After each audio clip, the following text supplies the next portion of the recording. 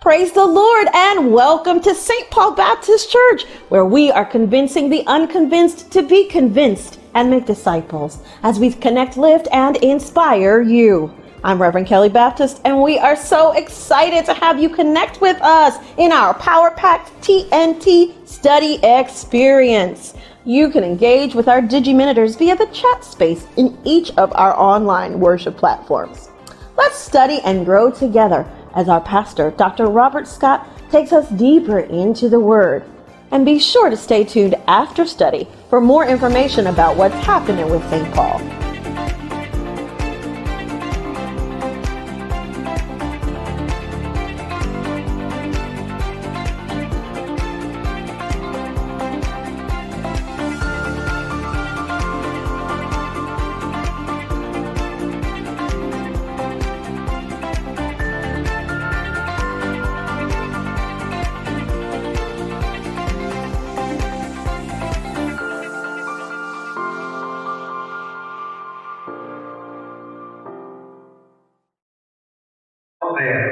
Welcome you all to Bible Study TNT. We are certainly delighted and elated that the Lord has allowed for you to join us on this wonderful Thursday. Listen, before we start our Bible study, I just want to remind all of you who are joining us today here in North Carolina is the first day of early voting. Early voting. We want to encourage you, please ma'am, please sir, make your way to the polls, vote as soon as you possibly can. There are, I believe, at least 33 different polling places throughout the county of Mecklenburg as far as your ability to be able to vote early here in North Carolina. Those that are watching us in South Carolina, you have a different set of rules, but we want you to vote and want you to do it as early as possible and make sure that your ballot is secure. I know that here and we're going to be going to vote real soon, and so I want to encourage all of you, particularly the disciples of St. Paul Church. Let's go, let's cast our vote. Your vote does matter. Let's say it again, your vote. It makes a difference. We need you to go and to make this a working reality. So, listen to me again. Please, ma'am, please, sir, wherever you are right now, understand that today, from October the 15th to October the 31st, is early voting. This Sunday is a rally at Roman Bearden Park for Souls to the Polls, and then also the fourth Sunday is Souls to the Polls. So, want to encourage you, please, ma'am, please, sir, let's go and let's engage in another aspect of kingdom building and make sure that our vote counts. Well, listen, I want to call your attention as far as our time together is concerned. We want to look at Philippians chapter 2. We want to look at verses 19 through 30, verses 19 through 30. And it's really, when we look at these two particular verses, this particular section of Scripture, it is talking about or focusing on two people that Paul held in high esteem. Timothy, his son in the ministry, and Epaphroditus, his fellow co-laborer, and one who also ministered unto Paul. Timothy, his son in the ministry, and Epaphroditus. And so what I want to do is I want you to understand that if you are doing the Lord's work, you need to have someone that you're pouring into, that you are mentoring, but you also need to have someone who can minister unto you. So we are called to be a mentor, but we're also called to be ministered unto. Timothy and Epaphroditus played those particular roles for the Apostle Paul, particularly while he was in jail at Rome. So what I want to do is, before we get started, let's have a word of prayer. And I pray that the Lord will open our hearts and minds for us to understand and to comprehend what God will have for us to know. Let's go to the Lord in prayer. God, we come and we thank you for this wonderful opportunity to study your word one more time. We don't take for granted, oh God, how you have blessed us with another opportunity to open up your word to glean from its passages the insight you desire for us to know and to have. So God, if you would, in your own powerful, sovereign way, show yourself mighty and strong. Give us ears to hear what your Spirit hath to say, and then give us all the ability to apply it to our lives. It's in the name of your Son, Jesus the Christ, we pray. Amen. Amen. All right.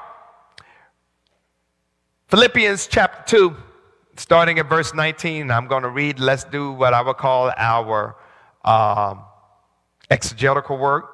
I'm going to highlight some passages, circle some words, draw some lines. I want you to mark up your scripture as far as our time is concerned. Starting at verse 19, it reads, "But I trust in the Lord Jesus." I want you to highlight the phrase, "I trust in the Lord Jesus," to send Timothy. I want you to circle Timothy to you shortly, that I also may be encouraged when I know your state. For I have no one like-minded, underline the word like-minded, who will sincerely care for your state. For all seek their own, not the things which are of Christ. But you know his proven character, that as a son with his father, he served with me in the gospel. Highlight that.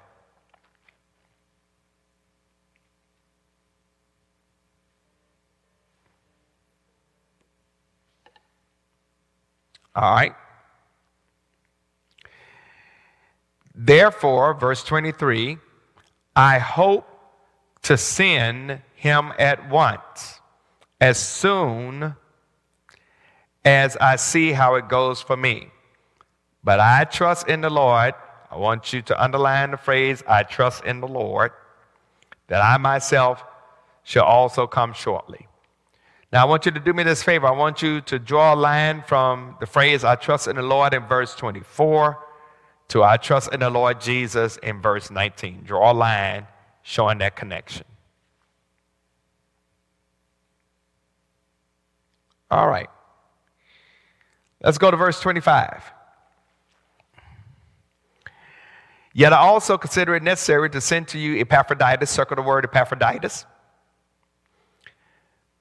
my brother, fellow worker, and fellow soldier, but your messenger, and the one who ministered to my need. I want you to highlight all of that. Verse 26, since he was longing for you all and was distressed because you had heard he was sick. Highlight that. Verse 27, but for indeed he was sick almost unto death. I want you to underline the phrase sick almost unto death and circle the word almost. But God had mercy on him. Underline that phrase, God had mercy on him. And not only on him, but on me also, lest I should have sorrow upon sorrow. Highlight that phrase. Not only on him, but on me also, lest I should have sorrow upon sorrow. Therefore I sent him more eagerly, that when you see him, that you may rejoice, and I may be less sorrowful. Verse 29, receive him, therefore, in the Lord with all gladness, and hold such men in esteem. Highlight that verse. Verse 30, because for the work of Christ, he came close to death. I want you to underline that phrase, because for the work of Christ, he came close to death. Not regarding his life, to supply what was lacking in your service towards me. Now, these 12 verses really show a lot to unpack. Verses 19 through 24 is focused on Timothy. Verse 25 through 30 are focused on Epaphroditus. Okay, so again, we're talking about Paul's son in the ministry, Timothy. We're talking about Paul's co-laborer and one who ministered unto Paul, Epaphroditus. So let's unpack. As again, I talked about Paul's two special assistants, Timothy and Epaphroditus. And in this section, the focus is on Timothy, who Paul considers to be a son in ministry. All right? This particular letter is a very intimate letter that Paul is writing to the church at Philippi, and he's addressing to the church members how they ought to live as followers of Christ.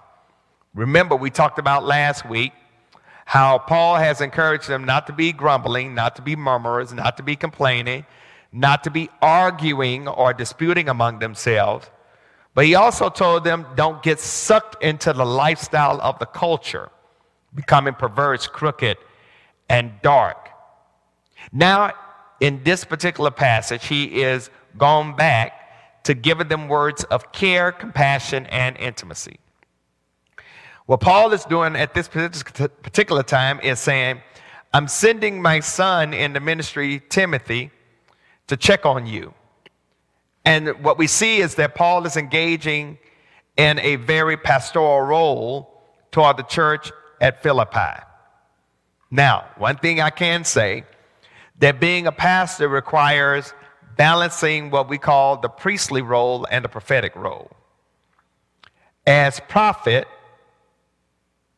the man or the woman of God is to give the words of God to the people of God through warning and or uplift.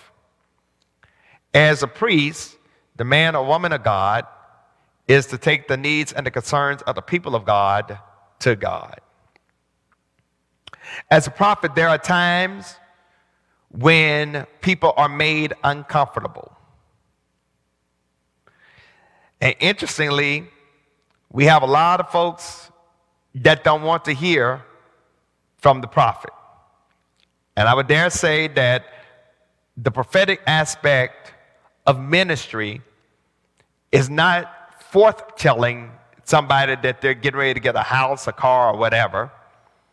Rather, it is speaking into a particular situation for correction to take place or for commendation to be given to keep a person on the path of righteousness. The priestly aspect of ministry is to encourage the hearts and the minds of people that they have a relationship with God. So there are times as pastor when I have to say some things that people don't like, but it's true. And sometimes it may even come across harsh, and I tell folks, if I cut you with the word, I promise by the time I finish, I will sew you up, stitch you back together, and you'll be good as new. The word of God is a two-edged sword. It cuts going and coming. There are also times when consolation has to be provided. Now, unfortunately, in this day and age, people don't mind the priestly aspect, but they don't want to hear the prophetic aspect. And unfortunately, for a lot of people, they miss becoming all that God would have for them to be because they don't want to be corrected. They don't want to be rebuked. They don't want to be put in check. Okay? But as a pastor, Paul often had to put the churches that he helped to establish in check. He is sending Timothy to take on the aspect of finding out what's going on with the church at Philippi and to help them to maintain the straight and narrow way. Now, Timothy is really a young man in ministry. He's not a teenager, but he is a young man. Timothy is of mixed heritage. He has a Greek father. He has a Jewish mother. His mother was Eunice. His grandmother was Lois. And if you ever read the pastoral letters that Paul writes to Timothy, 1st and 2nd Timothy, you will get this background of his mother being Eunice, his grandmother being Lois. They were committed followers of Jesus, and they raised Timothy in the fear of the Lord. Now, Timothy is with Paul while he was in prison. And so Timothy really was his, for lack of a better word, if I could use this metaphor, his carrier pigeon. Carried letters to various churches that he wrote while he was in prison. So let's look at what's going on at this particular time. Because Paul is saying, but I trust in the Lord Jesus to send Timothy to you shortly, that I may be encouraged when I know your state. As Timothy is being sent to the church, he's being sent there to see how the Philippian church is doing. Paul wanted to have his mind at ease because he's in prison. He can't get to them. And he wanted to know everything that was happening as far as the church at Philippi is concerned. I contend that the church at Philippi may have been Paul's favorite church. Okay, it was not the most gifted church. It wasn't the richest church. It wasn't the largest church. But it was probably his most favorite church because they did not give him a lot of problems, particularly like the church at Corinth or the church at Galatia. Now, Paul had received some reports about some problems with frictions between certain members. And later on in this lesson, he's going to address those issues, because if he does not address or deal with the friction, it can lead to fractions. So Paul wanted to make sure that they were doing the right thing. Okay? So if we move forward and we see what Paul is dealing with, this is how he sends Timothy to the church at Philippi. Verse 20, for I have no one like-minded. He is saying that Timothy is like me, who will sincerely care for your state. The concept of state at that particular time means condition, your well-being. Timothy had the same passion for sharing the gospel that Paul had. That's why Paul sent Timothy to them. So when he says, for I have no one like-minded, he's really giving a compliment to Timothy. And he's commending Timothy to do what he can't do because he's in prison. Now, what's so special about Timothy? You know, what's so wonderful about Timothy? I would contend that, first of all, Timothy was gifted. The Holy Spirit was at work in the life and ministry of Timothy. And he was gifted. That's why Paul told him to stir up the gift that's within him. He was gifted. He was also a real brother. He was himself. He wasn't trying to be Paul. But even though he wasn't trying to be Paul, he highly respected Paul. He loved Paul. He served God by serving Paul. So for Timothy, there was no guile, there was no hypocrisy. He was serious about the work of ministry. In other words, he wasn't with Paul just to see what Paul could do for him. Okay? He was serving God by serving Paul. And he wasn't trying to make a name for himself. Okay? He was serving God by serving Paul. So Timothy's agenda wasn't his own agenda. He was pushing what Paul wanted him to push. All right, let me say that again, because again, Paul is his spiritual father in ministry. Paul is his pastor. Paul was his mentor. And Timothy wasn't hanging around Paul just so that he could go out and get engagements to preach and drop Paul's name. They had a father-son relationship. He was a genuine brother.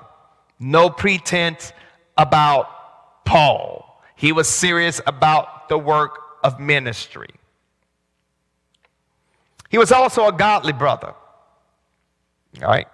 Raised by his mother Eunice and his grandmother Lois, he knew what it meant to have a relationship with God through Jesus Christ.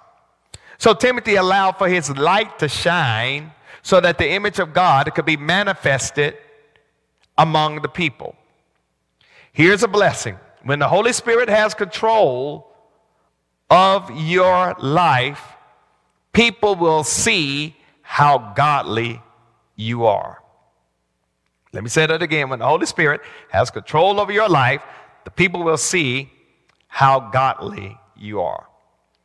So, notice what Paul says. I have no one like me, like-minded, who will care for your estate, church at Philippi.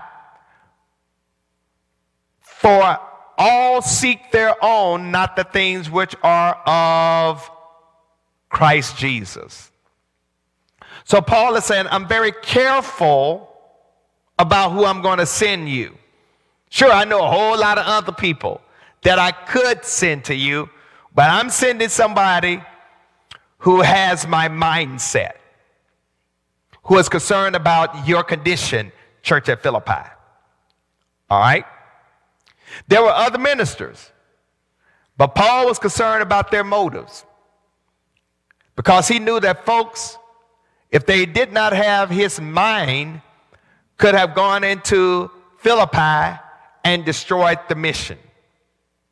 All right? So Paul is very concerned about who he's going to send. So he says, I'm sending Timothy. Now, this is what I want you to understand.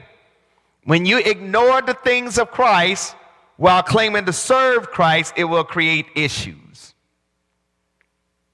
If you ignore the things of Christ while claiming to serve Christ, it can create issues. For me as a pastor, I'm very particular about whoever I send when I can't go somewhere to represent me. Okay? Because I don't want to be embarrassed. I don't want to be embarrassed. All right? So, how does this work? Number one, you can't be selfish. You can't think it's about you. It's not about your fame or your fortune. It's not about making a name for yourself. You can't elevate yourself over the Savior. Okay? All right? So when Paul sent Timothy, Paul was sending Timothy because he knew he wasn't going to be selfish. And he knew that Timothy was going to push the agenda that Paul needed to have pushed at the church of Philippi. Number two, you can't be scandalous. Now, when I talk about scandalous, this is really in connection to self-aggrandizement and money. In other words, you can't be doing this for the love of money. When you're doing ministry and you're serious about ministry, really, it's kind of hard to put a value on that. Because what value can you place on the soul? Then you can't be shallow. Okay? There ought to be some depth. There ought to be some gravitas. There ought to be some heft that comes from you. You ought to be more concerned about substance rather than how you sound. Let me say that again. You ought to be more concerned about substance, simplistic substance, rather than soothing sounds. So that's why Paul said, I'm very careful about who I'm going to send to you. So I'm sending Timothy because while I know a whole lot of other people I could send your way, Timothy is going to be my choice. All right? And here's why Timothy was his choice. Let's look at verses 22 through 24. Verse 22 says, but you know his proven character, that as a son with his father, he served with me in the gospel. Now, I want to unpack this because I want you all to understand what what Paul is saying, particularly in verse 22.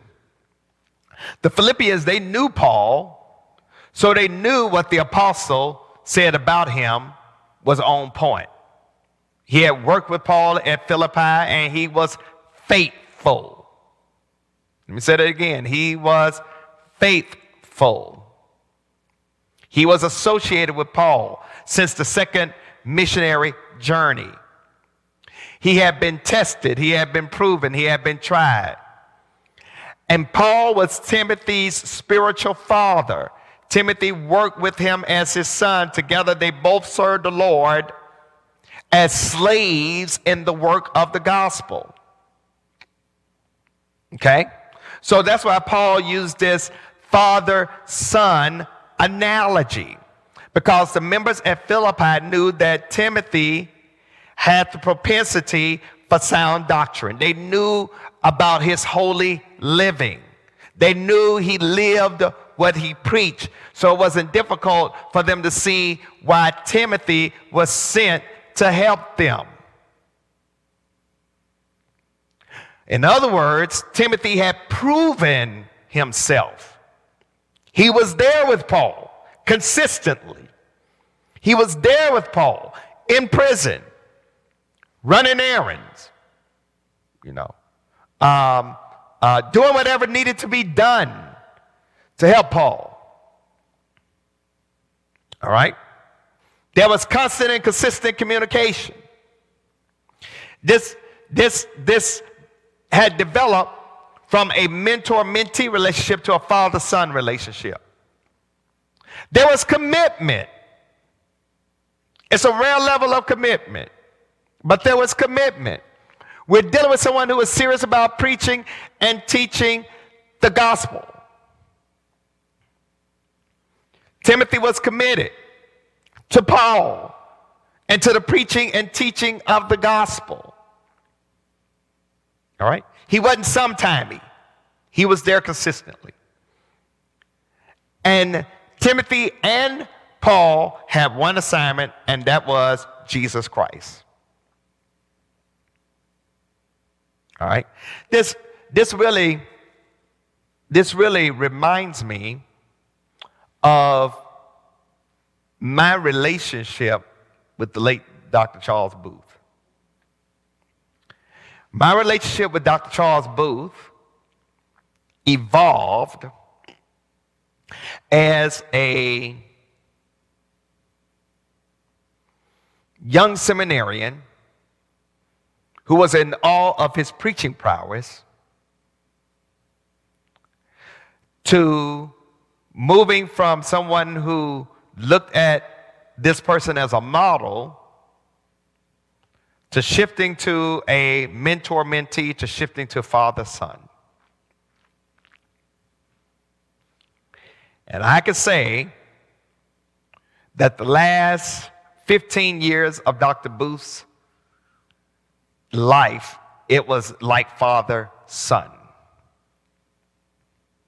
We talked 2 to 3 times a week. And a lot of times when we talk, it wasn't always about church or preaching. We started having life conversations. And when I say father-son, he, beside my wife and my mother, could tell me to jump, and without question, I say, "How high, sir?"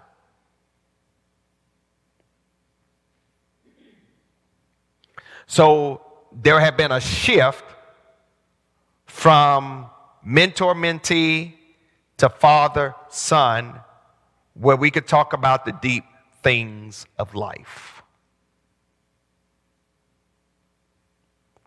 And so from the age of 26 to the age of 50, every major and minor decision that impacted me personally, professionally, and pastorally, I did not make that decision without consulting him. This is the relationship that Timothy had with Paul. And I would dare say it's a relationship that is so warranted and I so miss. As we go to verses 23 through 24, we see that Paul lifts up the fact that he wants to see the Philippians. And so he says, I'm sending Timothy to you immediately. And as soon as I see where I'm going with my prison sentence, I'm praying to the Lord that I'll be able to come see you for myself. Paul sends Timothy because he did not know what was in store for his life. He wanted to send Timothy ahead, and it was the will of God that he did that. Paul was not in denial about what might be his future fate, but he's living what I call in between. His suspense, though, did not stop him from doing the work of ministry. Let me see. He continued to work, he continued to worship, he continued to witness. He engaged in the spiritual business that was assigned to his life, and part of that spiritual business was to make sure that the church at Philippi was going to be good. All right? So this is how Paul dealt with sending Timothy to be a blessing to the church at Philippi. Now, there are also some other things that we want to take into consideration as we move forward. And it is another brother that comes into play as well. And his name is Epaphroditus. Okay? His name is Epaphroditus. And I want you to notice how Paul refers to Epaphroditus. Let's look at verse 25. Yet I consider it necessary to send to you Epaphroditus, my brother, fellow worker, and fellow soldier, but your messenger and the one who ministered to my need. Watch this. He called him a brother, a fellow worker, a fellow soldier, a messenger, and one who ministered to Paul. Brother, that means he's family. All right. He has shifted from talking about Timothy as son to talking about Epaphroditus as brother. And what we got to understand is that as God's children, we all have a special relationship with one another as siblings. We are spiritual siblings. But he also called him a fellow worker. So Epaphroditus was his partner in the work of ministry. Epaphroditus did not mind doing the work for the sake of the kingdom. Epaphroditus taught Bible study. Epaphroditus ran errands for Paul. He did whatever was necessary to help spread the word of God. He also called him a fellow soldier, which meant that Epaphroditus didn't mind fighting for the faith. He wasn't a wimp. He was a soldier. He took a stand against the onslaught of the enemy. And understand that when you do the work of ministry, you become public enemy number one for Satan. Okay, and Satan will do everything Satan can to get you distracted or off track. But Epaphroditus was a fighter. But then also Epaphroditus had the faith to do the work, which meant that he had the capacity to share a word to the Philippians. So notice, Paul did not only bring a gift from the church at Philippi to Paul, he was not only bringing a monetary gift, but he also assisted Paul in the work of ministry. Epaphroditus was Paul's personal minister. Epaphroditus preached to Paul. Epaphroditus encouraged Paul. Every preacher needs someone to preach to him or her. Let me say it again. Every preacher needs somebody to preach to him or her. God knows I have those across the width and breadth of this land, women and men, who pour into my soul through preaching and teaching and counseling. Okay? So every preacher needs somebody that pours into him or her. Every pastor needs somebody that pours into him or her. All right?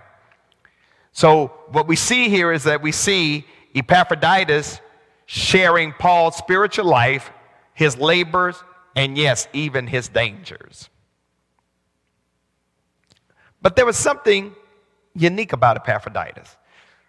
Because even though Epaphroditus did all of this stuff, Epaphroditus was homesick. Look at verse 26. Since he was longing for you all, he's homesick and was distressed because you had heard that he was sick. Epaphroditus was homesick, but he was also physically sick. Since he was longing for you all, homesick, he wanted to be with his family and friends back at Philippi. All right. He wanted to be among the people. And God knows, I know how Epaphroditus felt, because I miss the disciples of St. Paul.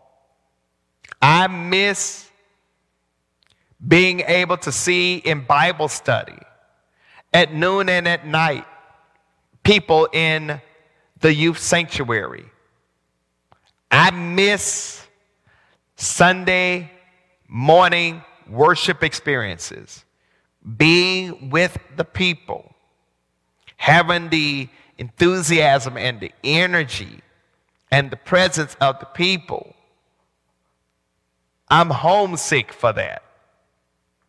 COVID-19 will not let us be great. I miss being able to be with our fellow disciples. God knows we're trying to do the very best we can with technology, but it's not the same. There's a ministry of presence that you can't get virtually. But we're trying to do everything we can right now to make sure that people know we care and we're concerned, but it's not the same. It's not the same. Epaphroditus is also dealing with his own personal issues. He's depressed. There's this heaviness on him because he has a heart for the people. He's concerned about the people at Philippi. And Epaphroditus wasn't depressed because of burnout or because of work, but he's depressed because of his love for the people. When you love people and when they hurt, you hurt. When you love people, when they're down, you're down. When you love people, their suffering becomes your suffering.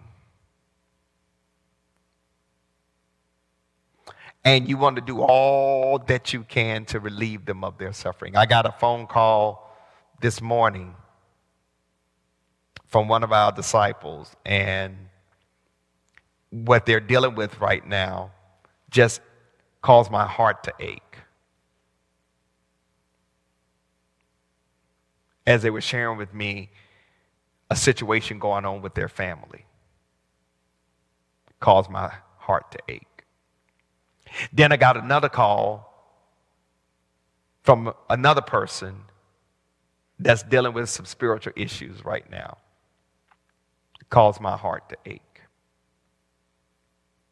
And in both those situations, I prayed with those persons. But it caused my heart to ache. But interestingly, my time with them, I was almost late for Bible study because whenever you talk to someone who's going through something, it's not a 5-minute conversation. It's not even a 15-minute conversation. Sometimes it takes up to 35, 40 minutes or an hour. And you look up and time is gone. I want y'all to understand that as a pastor, I spend a lot of my time on phone, talking with people, giving spiritual direction and advice to couples that are struggling, trying to talk people off the ledge, addressing folks' concerns that ain't got nothing to do with the church, but they just need someone to listen to them. I want you all to understand that for those that think all I do is preach 35, 40 minutes on a Sunday morning, and that's it, you would be surprised if had not the Lord allowed for certain people to come to me, there's no telling where they would be right now. And so as a pastor, there are a lot of things that we take on that a lot of you all don't know. The work of pastoral ministry is like looking at an iceberg. Most people see the 10% above the water. You see the preaching. You see me teaching Bible study. That's the 10%. The other 90% is below the surface. You don't see the counseling. You don't see the disputes that have to be managed. You don't see me having meetings with different ministries. You don't see me having staff meetings. You don't see me managing staff. You don't see me at the office 3 times a week, even in a COVID pandemic, Tuesday, Wednesday, Thursday. Sometimes I don't leave the office until 8 or 9 o'clock at night. You don't see that. You don't see me doing the preparation work of spending just for Bible study. It takes me about 3.5 hours to prepare for Bible study. It takes me another 15 to 20 hours to prepare a sermon. That's 25 hours of doing preparatory work for preaching and teaching, along with telephone calls, along with community engagement. You don't see the 90%. And what Paul is saying, you don't see the work that goes on beneath the surface. Along with trying to be a husband and a father and a son and a brother and a friend. Along with other organizations I'm a part of. You see, as a congregation, the tip of the iceberg. You don't see below the surface. That's what Paul is saying. So, Paul, in verse 27, deals with the sickness of his friend Epaphroditus. Because while in Rome visiting Paul, Epaphroditus became very sick. He almost died. And it's showing us that regardless of your relationship with God, it doesn't mean you won't suffer. But Paul says Epaphroditus survived because God was merciful. He almost died, but God showed grace. And watch this. And Paul said, I'm grateful for God's mercy toward Epaphroditus because God did not allow death to take him out. He got close to death, but he did not allow for death to take him out. And since he did not allow for death to take Epaphroditus out, watch this, it spared Paul grief. Paul was spared sorrow because Epaphroditus remained alive. It was a blessing to Paul. Let me say it again. It was a blessing to Paul that his friend, his brother, his minister, Epaphroditus, remained alive. And he gave God thanks for that. But then I want you to notice something, what he does. That when you look at verse 28, therefore I send him more eagerly, that when you see him again, you may rejoice, and may be less sorrowful. He says, listen, I'm making a decision that I'm going to release Epaphroditus from ministering or serving me, and I'm sending him back home to Philippi.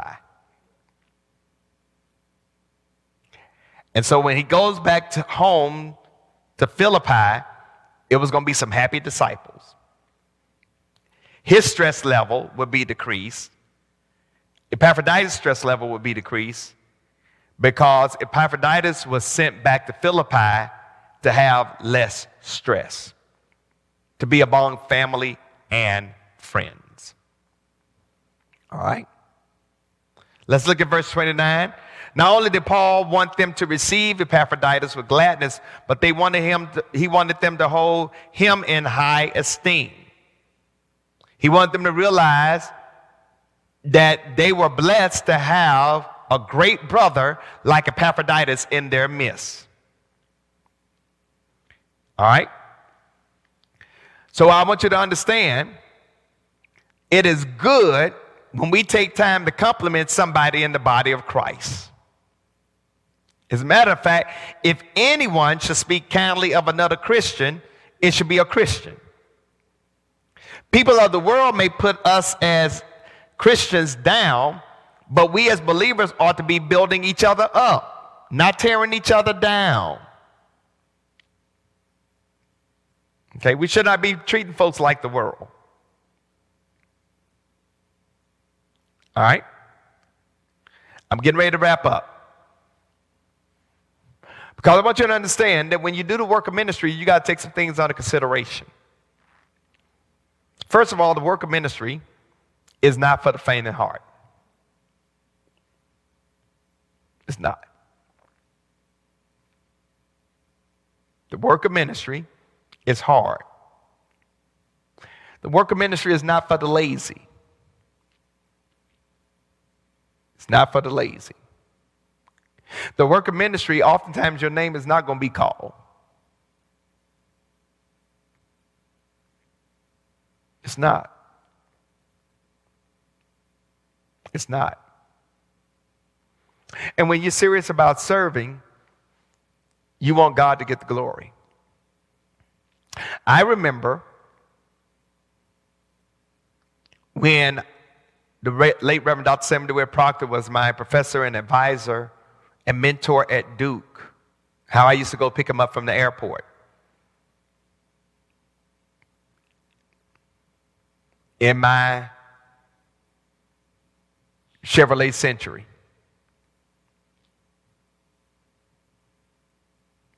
I used to go pick him up from the airport. How I used to carry his bags. How I used to run errands for him. It's not for the faint of heart. And I didn't mind it. Up until his time of death, I did the same thing for Dr. Charles Edward Booth. That if he was traveling somewhere and I met him there, I was like his adjutant. I did not mind carrying his bags. I did not mind running errands. I did not mind picking him up. I did not mind doing what I needed to do for him. The work of ministry is not for the faint of heart. It's not for lazy folks. Okay? Just here at St. Paul, I put in anywhere between 75 to 80 hours a week doing this work.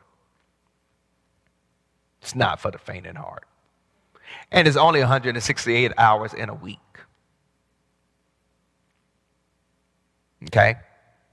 It's not for the faint of heart. There are consequences for the service. All right? Some things I can't do. Now watch this. Epaphroditus got sick. I don't know what his illness was, but I do know his sickness, his diligence to serving Christ led to him being sick, not to him doing anything wrong. He got sick while serving. He got sick while serving. He was also committed. Being involved in ministry can lead to difficulties. Everybody's not going to understand you. Everybody's not going to appreciate what you do. Everybody ain't going to like what you do. Everybody knows how to do your job better than you. All right? But that shouldn't cause you to give up on the cause. You got to be committed. Epaphroditus did not allow for circumstances to deter him from doing the work. But then also notice what Epaphroditus was. Epaphroditus was a pipeline of generosity from the church at Philippi to Paul. In other words, Epaphroditus delivered to Paul financial gifts from the church at Philippi so that Paul could continue to do the work of ministry while he was in jail. All right. The main reason that Epaphroditus was in Rome in the first place was to deliver an offering to Paul so that he could continue to be sustained and do the work of ministry. All right? It's not for the faint of heart. It's not for the faint of heart. And so, as far as today's lesson, getting the work done, Paul had a Timothy, Paul had an Epaphroditus. Timothy was a son in ministry that served God by serving Paul. Epaphroditus was a co-laborer in ministry that served God by ministering to Paul.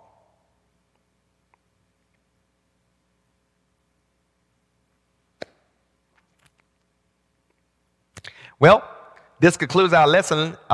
Before we close, I want to see if there are any questions that you may have that we can answer. And then we will have prayer and call it a day.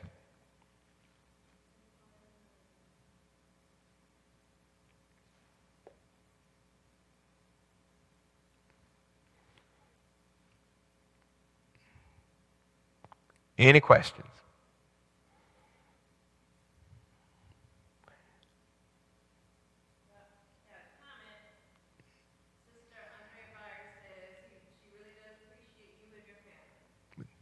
Thank you.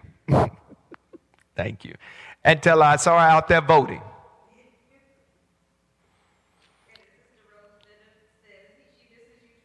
All right. Well, listen, we're getting ready to have a closing prayer, but before we do that, I just want to say I want to thank each and every one of you for how you support the ministry here at St. Paul. And as we prepare to close out, if you feel led to give, there are 3 ways you can give here at St. Paul. Number 1, by sending your check or money order to the church at 1401 Allen Street, Charlotte, North Carolina, 28205.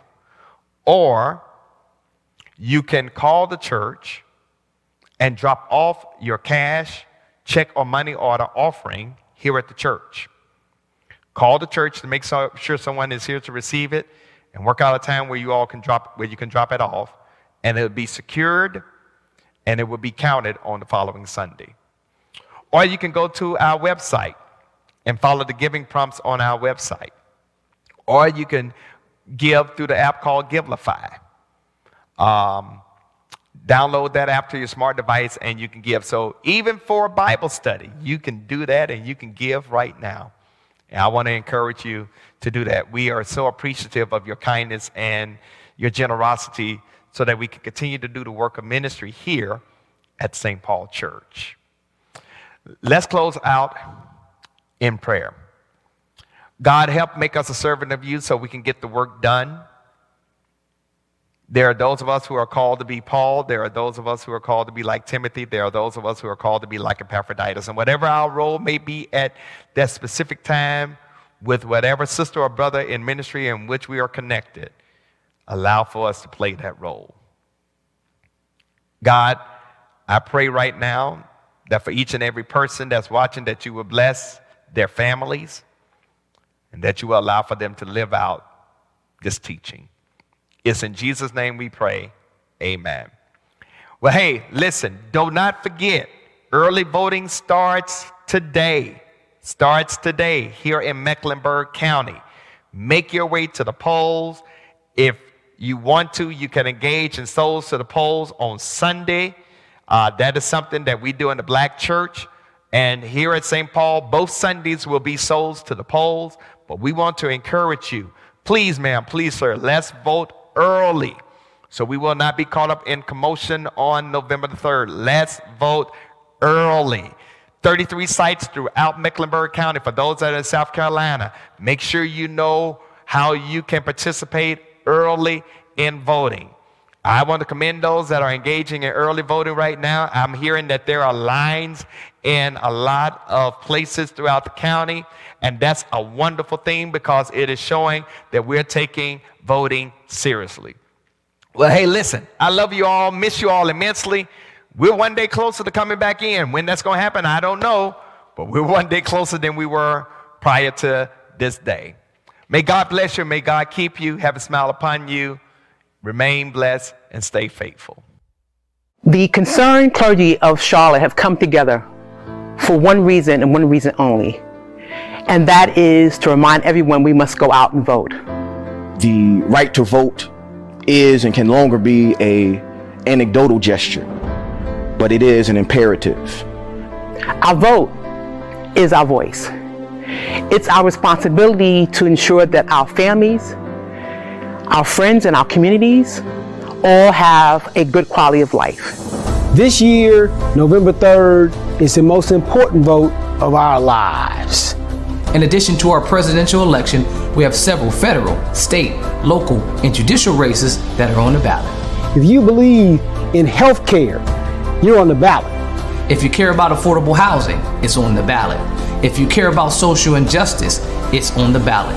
We're not trying to tell you who to vote for. You can work on that part. We need your participation. On October 18th at Roman Beer Park at 2 p.m., we're beginning with a rally, and we're going to march to Spectrum Arena and let our voice be heard through voting. Meet us at Ramir Bearden Park as we march to the Spectrum Arena here in the city of Charlotte. One saying, we're going for protesting to the polls. Meet us there. Matter of fact, beat us there. We're going to go to the Spectrum Center. We're going to march there. We're going to stroll there. We're going to roll there. Get there any way you can. It's going to be a great time of fellowship and a profound time of shifting the narrative for our community. Your vote has purpose. Make sure our voice, our vote is heard. Everyone who lives within the Charlotte-Mecklenburg area is part of our village. Join us for Souls to the Polls, October 18th, 2 p.m., Romare Bearden Park, Old Charlotte, New Charlotte.